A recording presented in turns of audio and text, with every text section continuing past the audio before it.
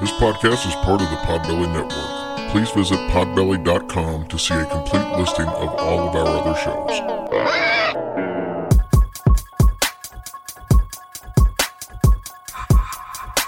It's about to be a fun ride. Follow along, watch as we slide. Paranormal just hit the lights. Goosebumps all through the night. Mixing just a little bit of twang. That girl sure can't do a thing. Together, hillbillies go insane. Laugh so hard it'll hurt your brain. Podcast you won't ever change. These two here, they got the recipe. Sit on back and listen in to some of our darkest mysteries, eh? Welcome to Hillbilly Horror Stories. And now here's your hosts, Jerry and Tracy Polly, and their dog Ninja. Check one, check two, check one, check two. Check one, check two, check one, check two. Hey guys, welcome to episode 268 of Hillbilly Horror Stories. I'm Jerry. And I'm Tracy. Well, Tracy, we are getting ready to go on our little trip to St. Augustine. I know. Very exciting. Yeah, we have a lot going on this week. A lot. You know, it's so funny because it seems like it takes forever for it to get here. And then it's like, bam, it's on top of us. And then we're scrambling to get stuff done. Yeah, because in fairness, I only had like 7 months to prepare. True story. And put it all off to the end, just like when I was in school. Okay. First of all, we want to thank all of our military and civil servants all over the world, no matter which country you represent. Thanks to all of you for everything that you do every day for us. And like, I know I can speak for Tracy on this. Whenever we're out, like we were actually out at a concert last night, we were out at a ball game earlier in the day, we always stop and thank every policeman or military personnel or medical personnel that are at these events. We stop and thank every one of them for their service. Yep, we do. And that's what everybody needs to do. And they're very... I mean, it's kind of a sad thing to say, but they're sometimes actually surprised. Like, oh, gosh, thank you.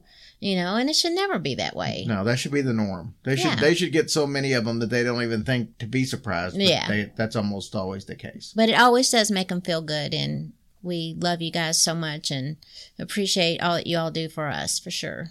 Obviously, there's a lot going on in the world. There was massive flooding and devastation up in New York from the hurricane.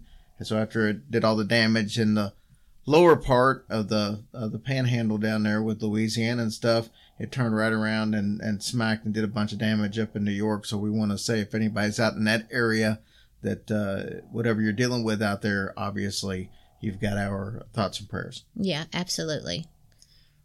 Also, if you're dealing with a bunch of negatives in life, could be anything from medical conditions to jobs to the economy, struggling with bills, whatever the situation is, that's a time when depression likes to creep in. And we just want you to know that we're thinking about you. We have an ear and even 2 ears ready for you.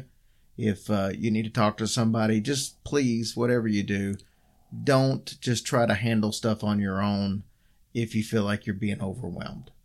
And that's absolutely the truth. And I actually spoke to someone that they're going through a bunch of stuff, but they feel like they don't want to bother anybody. And that's why they hold it in. And I was like, oh my gosh, don't hold it in. You know, we're here for you. Don't ever feel like nobody wants to listen, because that's far from the truth. That is the biggest problem is people, and I've said this 1,000 times, people get inside their own head and they believe the misconceptions that your brain is telling you, like nobody wants to hear it or you're a burden or whatever the case is. That is not true. You can almost bet that if your brain's telling you something when you're in a deep state of depression, that it's probably the exact opposite. Yeah. So just know that we are here. Our group is here. If you feel like you want to call the hotline, that number is 1-800-273-8255. You can also text them at 741-741. Day or night, anytime, please reach out. Absolutely. Ninja. He's extra loud tonight. Oh, he is. They're going to get us a bad review. Anyways, so, Tracy, we have done a few episodes on haunted schools. some high schools, some colleges. Most of these stories usually revolve around a student's death. And tonight's story is going to be, well, some of that too. Okay. Now, before we get into the story, I want to tell you we got a special guest tonight. Okay. We've got Josh Chow, and he's from Bad Moon Paranormal, but he's also a tour guide at Waverly Hills Sanatorium. Mm-hmm. So he's got some cool stories from that. But he has a paranormal story that happened to him when he was driving a truck. He was a truck driver over the road. And you've heard this story. I have. Is this story not unbelievable? It's pretty out there. It's really interesting. You guys are going to like it. So that's going to be following this story. You guys are going to like it. And he's got some Waverly stuff to add and a couple of other things. Now, I want to point this out while we're talking about stories. We've been doing some extra Hillbilly Dead Time stories. Mm-hmm. Okay. And so we're doing one regular one at the first part of the week. But then the very next episode, I'm wanting to use listener stories. So if somebody has a really good and a long listener story, write it to us. I'll put some music behind it. I'll kind of structure it so it sounds like a Hillbilly Dead Time story. And it'd be cool. So we'll have one regular one and we'll have one that's a listener story. It won't be every week like that, but I do want to mix some in with it. That would be so fun. Yeah. I'd love to hear some good stories. And we've already had a couple sent to us. So, but Oh, you can awesome. just write it out, email it to us. But the very first one, it came out yesterday, I think it was, or no, it was this past Thursday. So if you go back and listen to episode 39 of Hillbilly Dead Time Stories, that was actually a listener story. And if you like the way that was done, we can do yours like that. Oh, wow. Sounds awesome, honey. And also, with that being said, next Thursday, not this coming Thursday, but next Thursday, I'm telling you 2 weeks ahead of time, which will be the 16th. Is that right? Sounds Anyway. good to me. I think that's the 16th, I believe. We're not going to have a Hillbilly Dead Time story that day because we were going to have a special interview with a gentleman by the name of Reagan. And all I can tell you is this is one you definitely want to hear. Reagan has, he's got a lot of video footage of what looked like, I don't know, some type of alien craft, but he has had some experiences that you are not going to believe. Yeah, I listened to this story, actually, and it is pretty mind-blowing. I've actually held on to this for a couple of weeks. Yeah. And it'd be a couple weeks later because I want to put some of these video footages together that he's sent me. Mm-hmm. But, man, all I'm going to say is it's mind-blowing, and it's definitely a different take than you've probably ever heard. And it makes you think.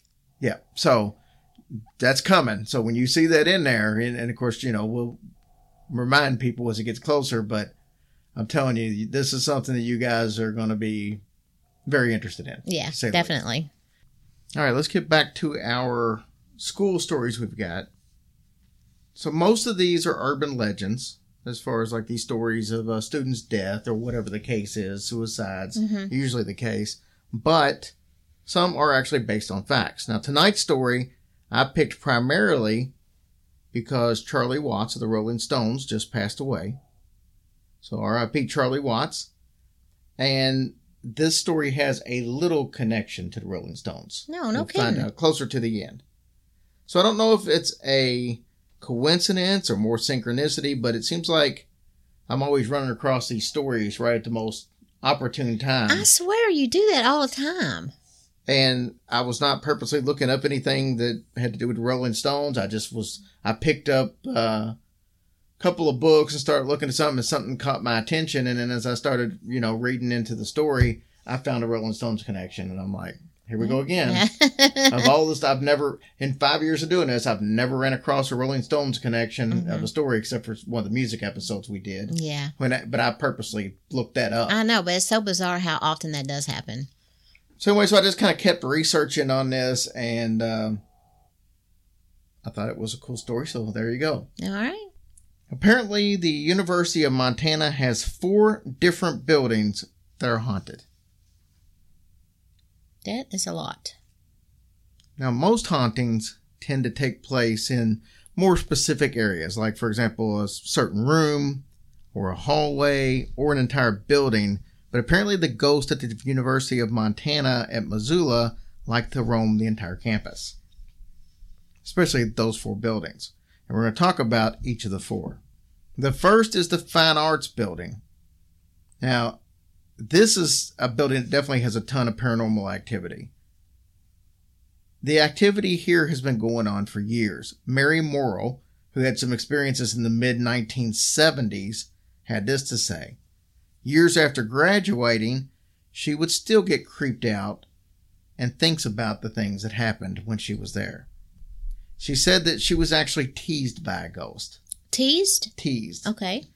Mary said that her and a bunch of others were getting ready to leave for a Montana Repertory Theater tour. They were supposed to meet early in the morning at the Fine Arts Building. So Mary got there before anybody else. She got there about 5 a.m. She hated being alone in that building, but she decided to go in anyway. So she's inside the building. She's anxious. She's hoping that some of her colleagues will actually show up because she's a little nervous.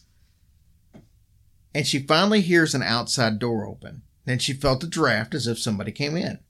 So she kind of loudly says, "Well, I'm glad somebody's here to kind of keep me company." She ran to the door to see who it was, but the door was still locked.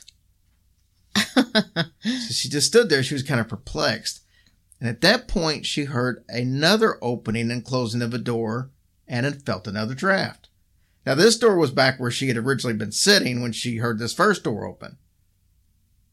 So she runs back to that spot, but again, no one was there, and that door was also still locked. And I would have went right back out to my car. She said this sequence of events happened 4 or 5 times. She felt so uncomfortable that she did decide to go wait outside. Mary also said that the faculty members would sometimes bring their children to rehearsals. Okay. On several occasions, the children would look down from the balcony area where they were playing, and they would see a mysterious person sitting in the audience. The strange thing here was nobody on stage could see the person, but the children all insisted that there was someone in the seats, and they all had the same description of the person. Well, then that's true. Mary said the strangest thing that happened to her was during a production of Macbeth, which, if anybody knows about the theater, they know that Macbeth is known as a kind of a cursed play, a haunted play. There's always something unlucky going on with Macbeth.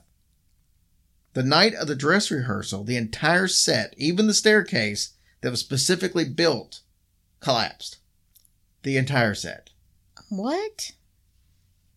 God, not where they were on stage, I hope. No, it was, I guess it was before. Well, I don't know but nobody got hurt, so I don't know if it might have happened when they were on stage. How scary. Because it said during the dress rehearsal. Now, on opening night, during the scene where Duncan and his army came in, the fog machine wouldn't turn off.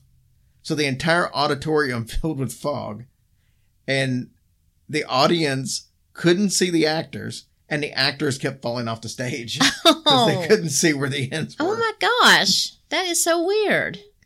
And Mary said that night that she played one of the 3 witches.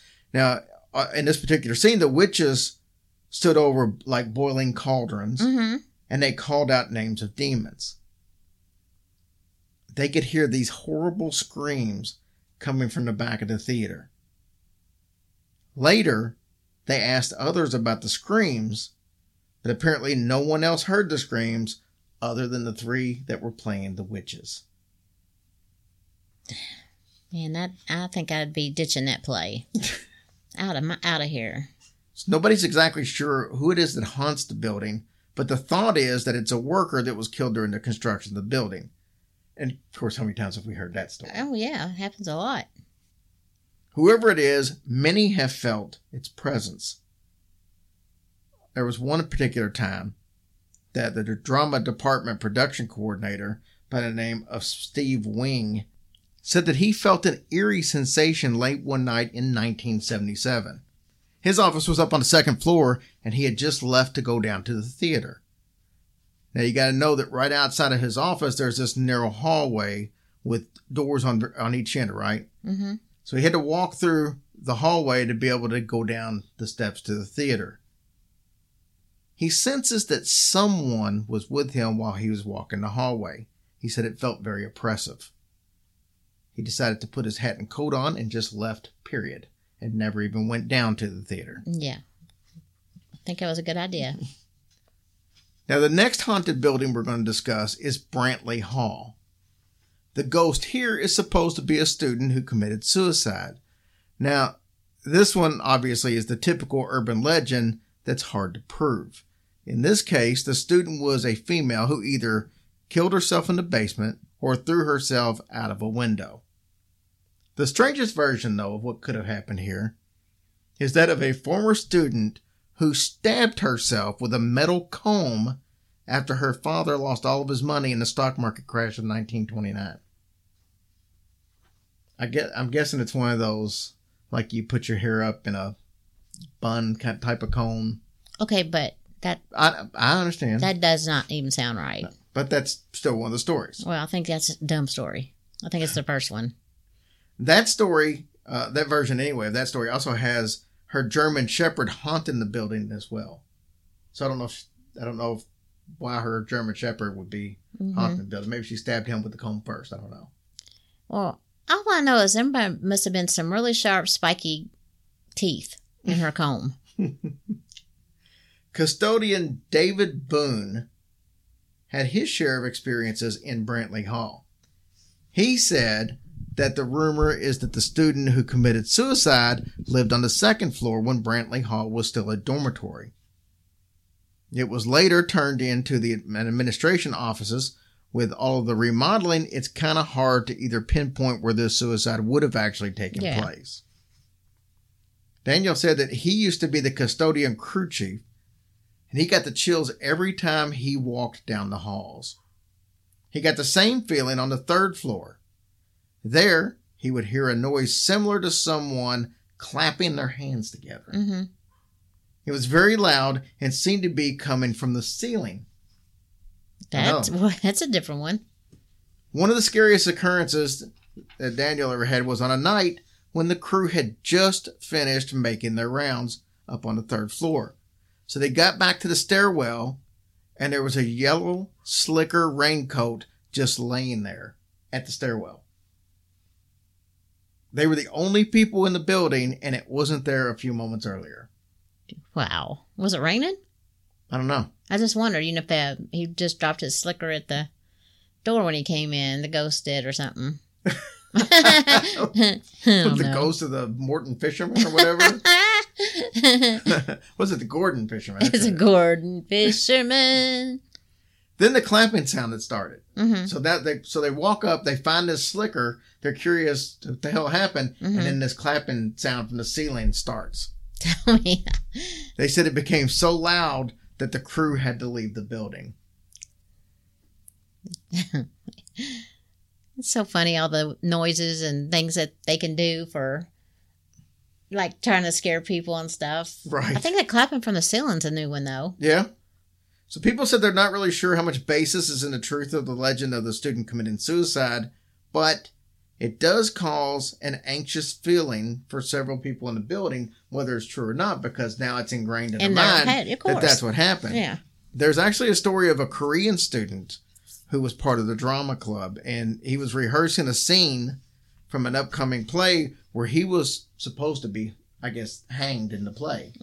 So he was rehearsing this outside Brantley Hall at the time. There was this tree out there, and he was using it.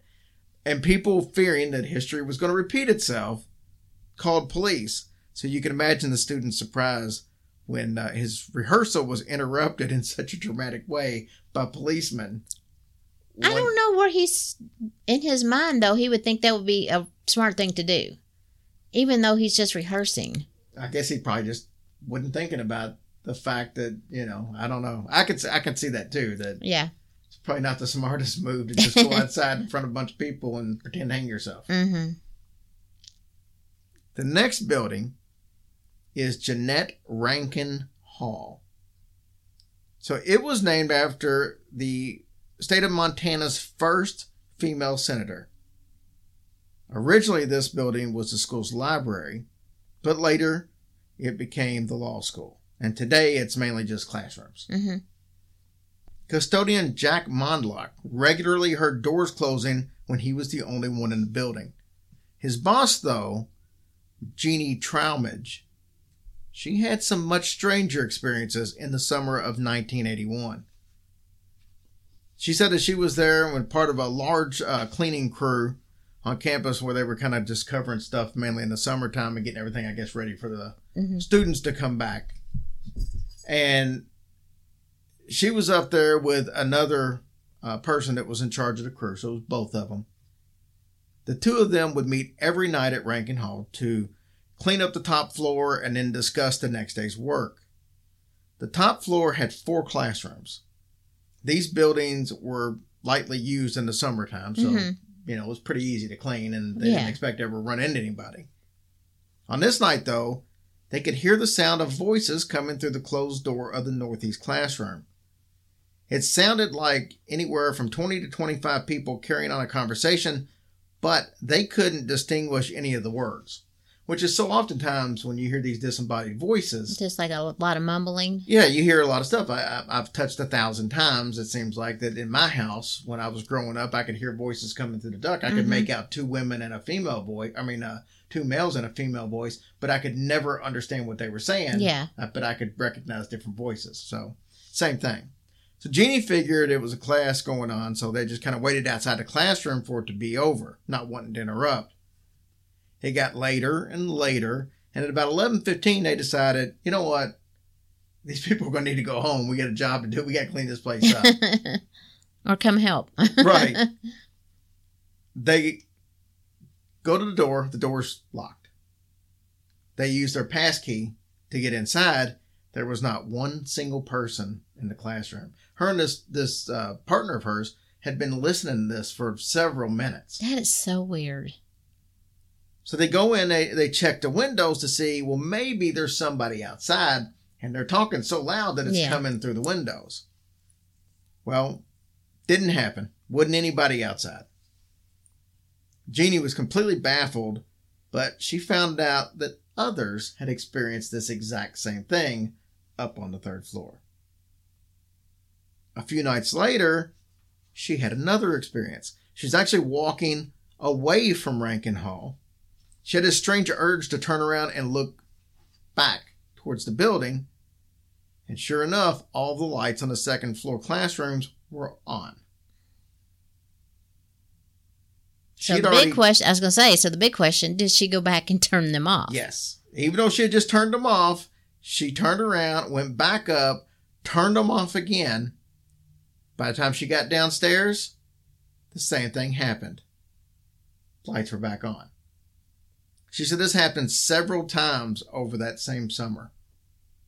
One night, she was on the floor. The lights kind of dimmed as if they were, like being controlled by a dimmer switch. But these lights didn't have dimmer switch. They were just on-off. She said electricians came and they checked it out, but they found no issues at all with the wiring whatsoever. Now, custodian Bob Williams, he said that most of the occurrences happened from August to October in that particular building. His first experience was in 1985.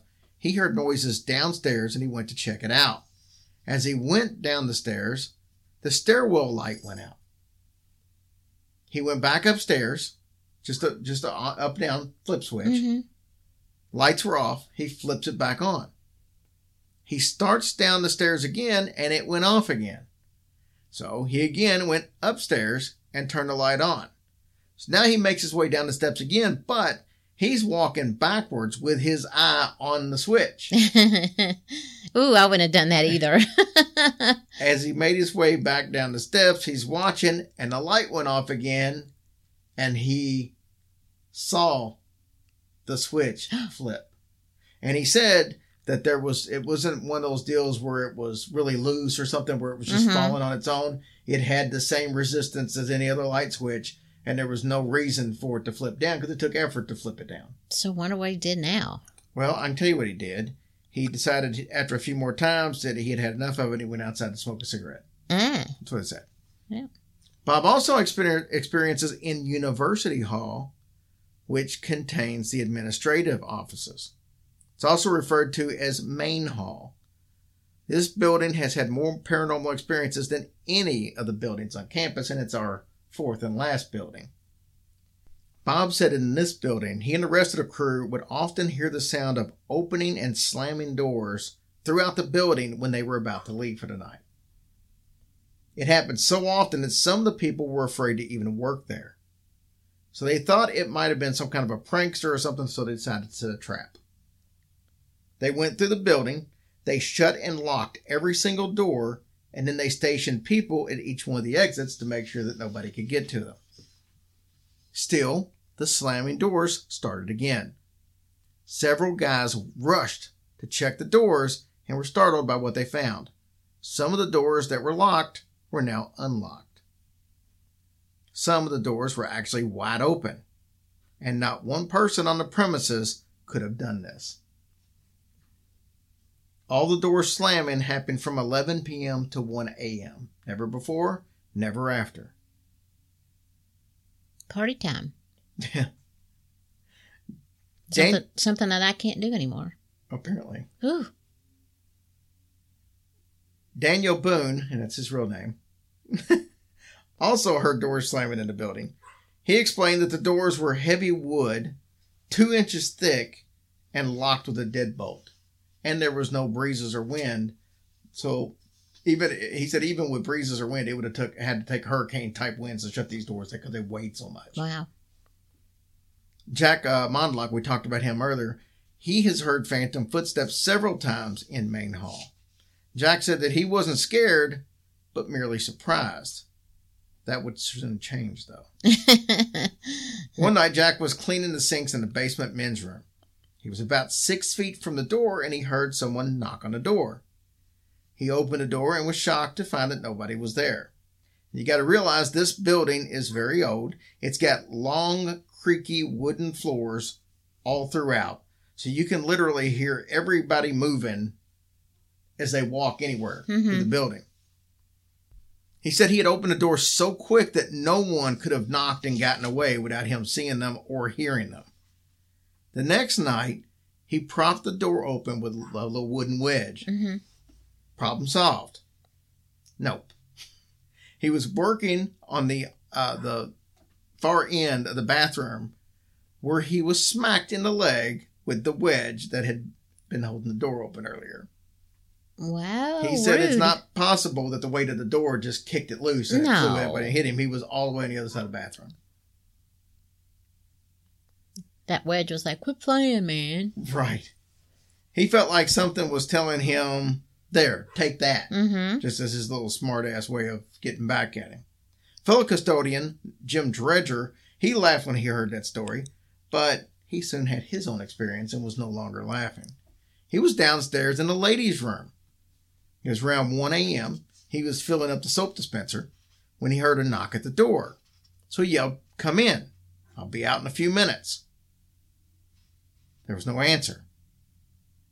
Then came another knock. He walked to the door, opened it, nobody there. He thought it was strange, but figured, it was his supervisor, who was also a friend of his, pranking him some way, somehow. But, to be on the safe side, he propped the door open with a wedge, same as before. When he turned around to pick up the soap, he saw something in the mirror. It was the reflection of a lady with dark hair. He was startled. He whipped around real quick to see what she wanted, but there was nobody there. He felt strange and was hesitant to tell any of his coworkers because he had made so much fun of everyone else's ghost stories. Yeah, imagine. No one is sure who haunts this building, but they have learned a little about the spirits' taste in music. Mary Jane West said that when she used to work in the main hall, she would bring a Walkman with her. It shows how old these are. Yeah. But she would bring external speakers so she could blast it without her headphones. Normally, she would use headphones, but the building was so creepy that she just wanted to be able to hear her surroundings as well as the music. She would play all kinds of different genres of music, from country to experimental rock. She soon learned that if she played The Clash or the Rolling Stones, the Walkman would shut off. It didn't matter if she was sitting right next to it or if she was across the room. It would just shut off. And the funny thing was, it was only with those two groups. And it didn't matter what song it was, if it was either one of those two groups, and it never shut off with anything else. She said the first time that she noticed this, she thought it was something wrong with the cassettes. Yeah, they're just not a fan.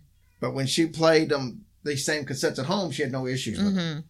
Or if she played these same songs with her headphones on, it also would not cut off. Only when she had the external speakers on. So she said that she guesses that the ghost either didn't care that she listened to it, as long as she listened to it with headphones on and listened to it at the house. They just didn't want to hear the Stones or the Clash. And if she didn't subject them to it, they were perfectly fine. The ghosts have good taste. The ghosts do not have good taste. They probably heard that song, ooh, ooh, ooh, ooh, and drove them insane. So anyways, that's that story. That's craziness. All right, let's take a quick break from our sponsor, and then we'll be right back to tell you some cool stuff. All right, Tracy, so obviously we just mentioned we are getting ready 2 weeks away from less than 2 weeks now, like 12 days, it's not, from St. Augustine. There is, I think, 5 or 6 tickets left. Same thing for the investigation of the lighthouse. I would highly suggest you snag the tickets. This is going to be a very fun event. Yeah, I hope you guys do. We're looking forward to seeing everybody and having a good time. Yes. So definitely want to do that. Go to hillbillyhorrorstories.com. Nobody gets that joke except locals. Damn it. But go there and you can get you some shirts and stuff if you want. We're going to have shirts. We're going to have books. I know Diane and Kelly are going to have some stuff. It's going to be a blast. And you're going to be on the beach. Oh, my gosh. I am so excited for that. Yes. And I think they still have a room or two available. So you can give Beachers Resort a call. And all that information is on our website on the events page. Yeah. Let's all go hang out and have fun. And then maybe we'll catch a ghost. Next month, we've got the little private dinner in Memphis with Tracy and myself. If you want to hit that up, if you're in the Memphis area. And then off to Dallas. And if you don't show up, I guess it'll just be an intimate dinner between me and you. Well, we got 5 or 6 people that I know are coming. So. Oh, good. So anyways, that's what we got going on there. Tracy, what do we got over here with the Patreon and stuff? Well, I would like to thank you guys again for your wonderful reviews. We, of course, have Mojo Lobster, Kay Cummins, Fire 1523, Billy Wilkins' Gay Son, Squeaker 05, Eddie 201987, and Junior from Sacramento, California. Yeah, awesome. I said it. But anyway, thank you guys for your awesome reviews. We appreciate you guys so much, and we love to see them. And our Patreons this week is Julia Hauser. It might be Hauser. I think it's Hauser. I think it's Hauser. I'm sorry, Julia. Hannah, Teresa Chandra, Jennifer Alman, and Robert Stroh. Thank you guys so much for your support in Patreons. Why are you looking at me like that? I'm not. Oh, I thought I said somebody's name wrong. No, I was debating whether to pluck a nose hair out or not. Oh. It's long and it's just there. And I'm like, but I get fixated on stuff and we still got other stuff to do. Well, it's like, just get rid of it already. But anyway, thank you guys for all your nice reviews and your support. We love you guys so much and just keep it coming. Absolutely. All right. Are we ready to hear Josh Chow?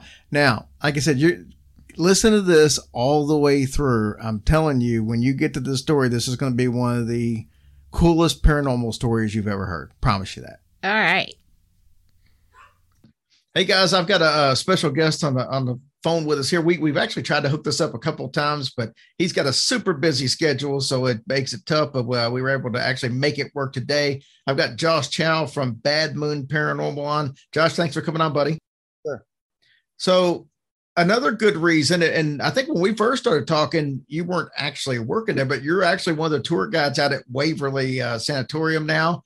Waverly Hills obviously is the Mecca when it comes to the United States paranormal. I think it's pretty safe to say. you get to come there on a regular basis and call that your workplace. How cool has that been for you? The dream come true. Now you live a couple hours away. Is that still the case, or did you actually move closer now?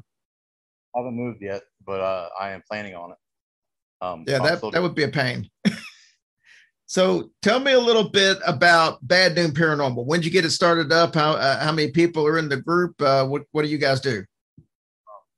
We started in 2017, I believe. It was more or less just a group of family that started going to Bobby Mackey's, local cemeteries, and doing private investigations. And we kind of grew into a Facebook page. We've actually done more private residential investigations than locations until last year when I met up with other investigators. We started traveling around and making connections that way. We're about 800 people in the group, but there's only really like 20 of us that are active, like investigators that we investigate with, like our core team. Now that Waverly is life, I don't really get to go out and do other investigations really. Yeah, I can imagine. How many nights a week are you out of Waverly? Usually just the two, but I stay for Sunday because I can't, with work and stuff, I can't stay there all the time. My buddy Jason's the one that's doing it all the time there. It's been very active this year, and it's been a dream come true seeing this every night. Now Waverly's actually got some different things going on. Usually around end of September, October, they've got a haunted house, haunted attraction that they set up through very small part of the hospital. And this year will be the first year that they've not done that. So now they're going to be open for investigations on Halloween and during close to Halloween, which has never really been the case. I think Ghost Hunters did like a live event out there, I want to say 13, 14 years ago, but there really hadn't been much going on other than the haunted house out there. So what kind of buzz are you getting about that? Everybody's excited, and it hasn't been released yet, but it's going to be the end of September. They'll open for October. The date's open, so you can grab a date. We're kind of nervous because everybody's going to be jumping on it. They're going to go. It's good. And be ready for some cold nights. That's all I can tell you. Always flooding up there, so I'll be looking forward to the cold. Yeah, that's the thing a lot of people don't realize about Waverly. I mean, they've got some of the office and administration area and stuff is got air conditioning and stuff, but most of that stuff's just wide open. So if it's raining and you get that humidity and everything. But I mean, the wind does affect the investigation sometimes. We're looking for EVPs, but we do our best. Yeah, the weather's going to play a part doing investigations in the wintertime, for sure. Now, let me ask you this, because I've asked people before just who have visited Waverly, but as a tour guide up there, there's a lot of shadow figures on the fourth floor. They always set something up so you can have somebody walk down the corridor and you can see the shadow figures. Now, I've always, in my mind, asked, why the fourth floor? Why is the fourth floor so active with that? Or is it available on all the floors and that's just where they choose to show it at? We have shadow figures on every floor, but the fourth floor is where when it became Woodhaven, that's where all the patients were left to rot. They would just be forgotten about. We call them the forgotten ones. I mean, there's a story on the tour that we tell, but these people were just left there to die, more or less. And they were found by accident. That's why they got shut down. But the people that were left there to die, they lost their humanity up there. And it's a very sad story. But that's why we think we have a lot of shadow figures up there, because they died without having their humanity, and they're lost. They're stuck there. They're roaming, looking for their humanity, I think. And Woodhaven was the nursing home that Waverly turned into after they shut down a TB hospital, correct? Okay. And Woodhaven got shut down because of the fourth floor, what was going on the fourth floor. Okay, well, that makes a lot more sense then. All right, so let's move on to some personal experiences that you have. Tell me, you've got one that I actually got to see. You had posted about it on your the Facebook page, but it's a story about a truck driving experience. Tell me a little bit about that one. Well, I'm a truck driver. I was actually just doing investigations in Somerset, Kentucky. I was on my way home. It was about 4:30 in the morning. Nobody on 75 North was barren.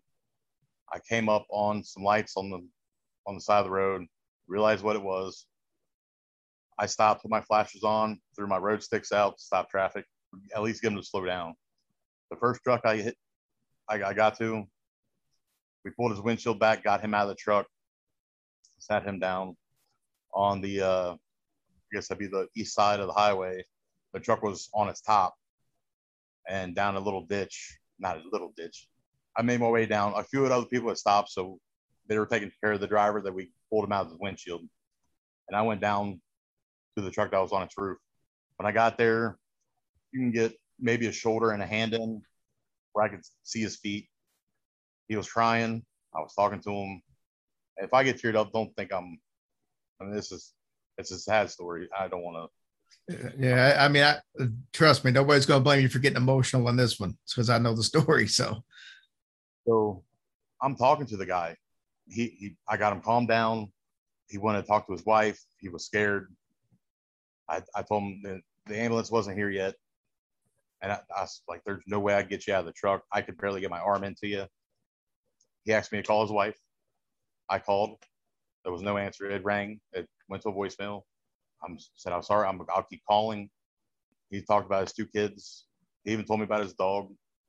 I think his dog's name was Rex. Or it was a 3-letter name. And for about a good 15, 20 minutes, I just sat there and talked to him, try to keep him calm.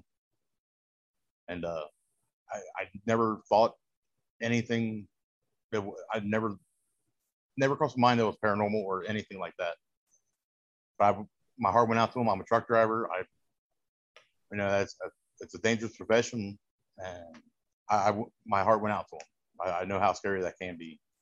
When the EMS got there and the firefighters, they had me go back up to the road so they could handle the situation. And I didn't want to just leave because, I had tried to call his wife, and I had called 2 times after that, but no answer. So it was starting to get daylight out. I asked the state trooper if I could leave. And he said, why are you even here? I was like, well, I was the first one on the scene, and I got this guy's information. And I've been trying to call his wife so she knows what's going on. And I can give you that number. He goes, sit here for a second. He went over and talked to another state trooper. And he came back over and asked how I got that guy's number. I said, I've been talking to him. I was down there for a good 20 minutes talking to him. And he asked me to call his wife. And that's when they told me that I couldn't talk to the guy because he'd been partially decapitated. And I didn't believe it. And I mean, I wasn't going to argue it, of course, but it was just a very traumatizing experience hearing that. And I stuck around. His wife ended up calling me back, and that was hard to explain to her what happened. Yeah, I hung around. I wanted to find out for sure without finding out for sure. Like get a confirmation from an EMT or something, a first responder that was actually down there at the truck instead of just hearing from a state trooper, I guess. That one has always haunted me. How long ago was that? 2018. Yeah, I couldn't imagine coming across a scene like that. And like I said, it's for him to be partially decapitated, that definitely would have been probably impossible for him to be able to talk to you. But he was scared. He wasn't. He was crying when I first got down there, which grown men cry, but he wasn't speaking like any way other than normal, just how I'm talking here. He wasn't. He actually calmed down enough to talk. It was clear as a regular voice. And I could see where his legs were through that split where the door had bent, but I couldn't reach in and touch him or anything like that. But he wasn't moving, like his legs weren't moving. But he was clear as day. And that's incredible. I don't know if the cop thought I made it up or what, but how did I get his number? You know what I mean? I talked to his wife. I had his phone number in my phone. And it was hard to take. And I'm a big skeptic. Like everybody knows me as the one I will argue with evidence thrown in my face. That's one that just it hit me hard.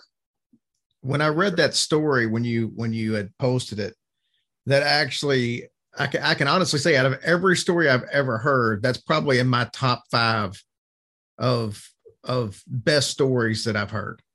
That I think that show, once again, proof is one of those things that, to me, that shows proof. The fact that you had a number. Now, somebody will say, well, I'm sure he might have been partially decapitated, but he had to have been able to talk at least for a little while. But I don't think that was the case. But somebody who's just, some people you're never going to convince that ghosts exist. You're just not going to be able to. And my wife had talked twice that following week. She called to say thank you for trying to get hold of me and talking to him. And I asked, I didn't want to be improper, but I kind of hinted, was he talking to me? And she said it was a closed casket. And I didn't ask for details, but I kind of hinted at what happened and how it was almost impossible for it to happen. I think if she would answer the phone, he would have been able to talk to her. And wow. I don't know, but I think about this all the time. I'm sure. I mean, that's not an incident that you can just have happen and then just forget about. It's not good. That'll be with you the rest of your life. So you've got another story, not quite as dramatic as that one, though most won't be. But tell me your other story. When I graduated high school, a lady friend of mine, her dad worked for the Ohio River Company on the barge lines. He was a dispatcher. He wanted me to have a good job, to take care of his daughter in the future. That makes sense. So I was the youngest person to get hired on to Ohio River Company to be a deckman. And I was young and buff and had a 6-pack. I was on the rig for, you're on for 30 days, you're off for 30 days. So my first winter, we were docked in the Tri-Rivers up in Pittsburgh for some mechanic stuff going on. The crew went home, but the youngest and the greenhorn would stay with the boat. The engineer would go home. The crew all went actually to their homes. They weren't on the boat at all. But the engineer usually stays on the boat. He lived in Pittsburgh, so he was going home every night. So I was left on the boat alone. I decided I want to sleep in the captain's room because there was TV in there. They said they didn't care, so I moved my stuff up and I was sleeping there. I had taken a shower. It was about 10 o'clock at night. It was warm in there. They had nice heaters. And it was January. So I was home in December. So then up there it's cold as all hell in January. So I literally climbed into bed, turned off the overhead light, and the bed sank down and my covers pulled down. You get that jolt. Turn the light on and I see the indenture in the bed. My covers had pulled down.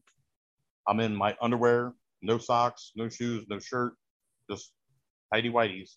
And back then I didn't mind running around like that, but I ran off the boat, up the hill, barefoot, jumped the line, jumped the chains, up on the dock, out in the parking lot.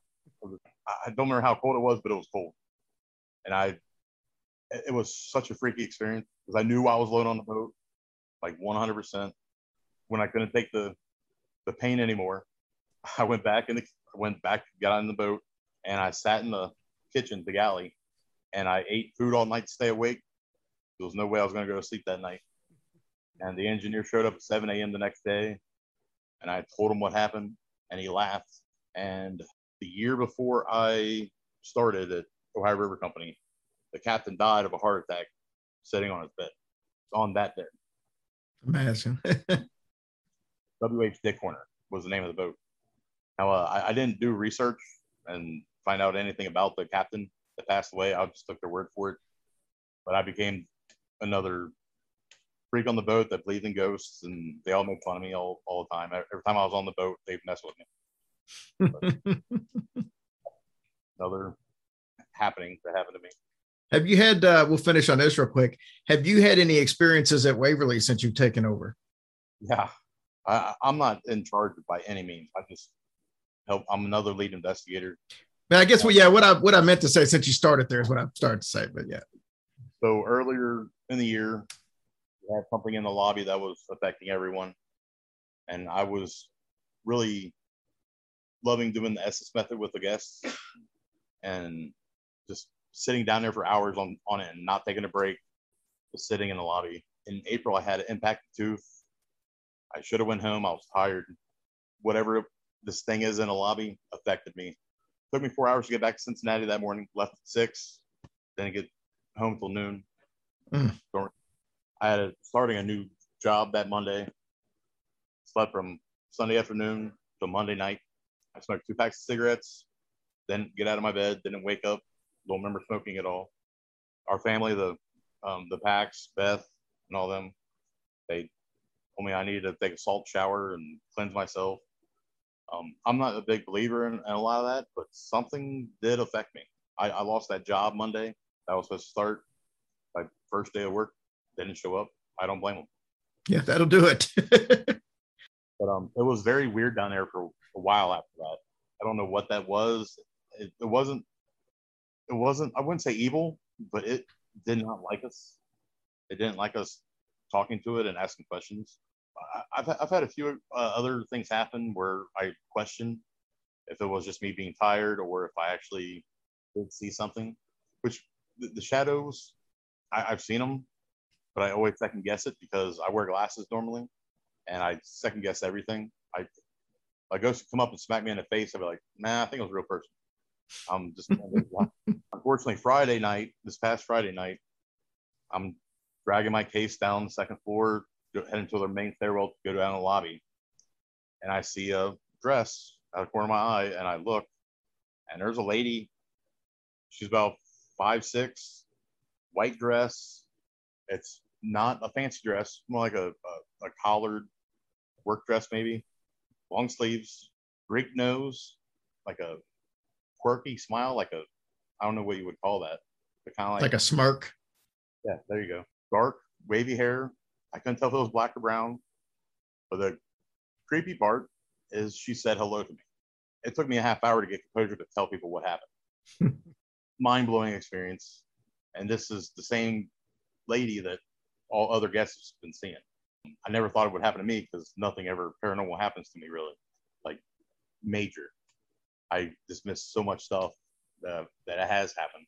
But not one of our guests was wearing a dress.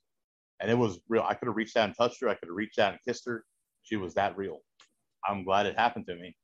But it wasn't like a mist. It wasn't like a see-through. It was physical, real, real as real can be. But she disappeared within a blink of an eye. And that was very, very special to me. I haven't stopped talking about it since. That's the way you end an interview. Josh, thanks for coming on, buddy. Bad Moon Paranormal. If you would go check out the group on Facebook, and they got a lot of fun stuff in there. I've stolen a few things from there to throw in our group. So, well, thank you for having me, sir. All right, buddy. We'll talk to you soon. I'll see you next time we're up at Waverly. Bye, guys. Bye. All right, Tracy. How do you explain the situation with the gentleman that they claim his head was partially decapitated? There's no possible way he could have been talking to anybody, but yet somehow Josh had his wife's phone number and even called to make contact and talked to the man, knew his wife's name apparently. I mean, how did he get all this information if that guy was dead on impact, basically? I don't know. When I listened to that story, I literally gasped because I was like, oh my God.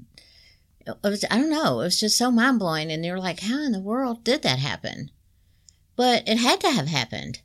Something talked to him. How are you going to know all this information? Right.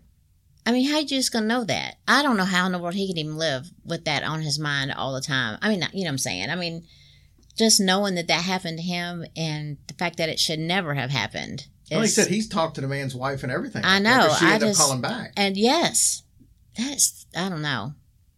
That story really got to me because it's just like unbelievable. So I guess things happen and you just never know how to explain them. I don't know. I agree.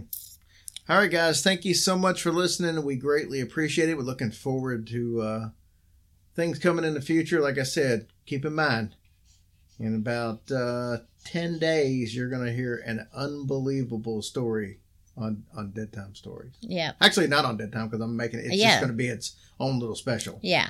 It's an like I said, it's interesting, and it literally makes you think about stuff. But you'll figure it out once you hear the story. Right. So, woo. All right, guys. Thank you so much. Bye, guys. Have a blessed week.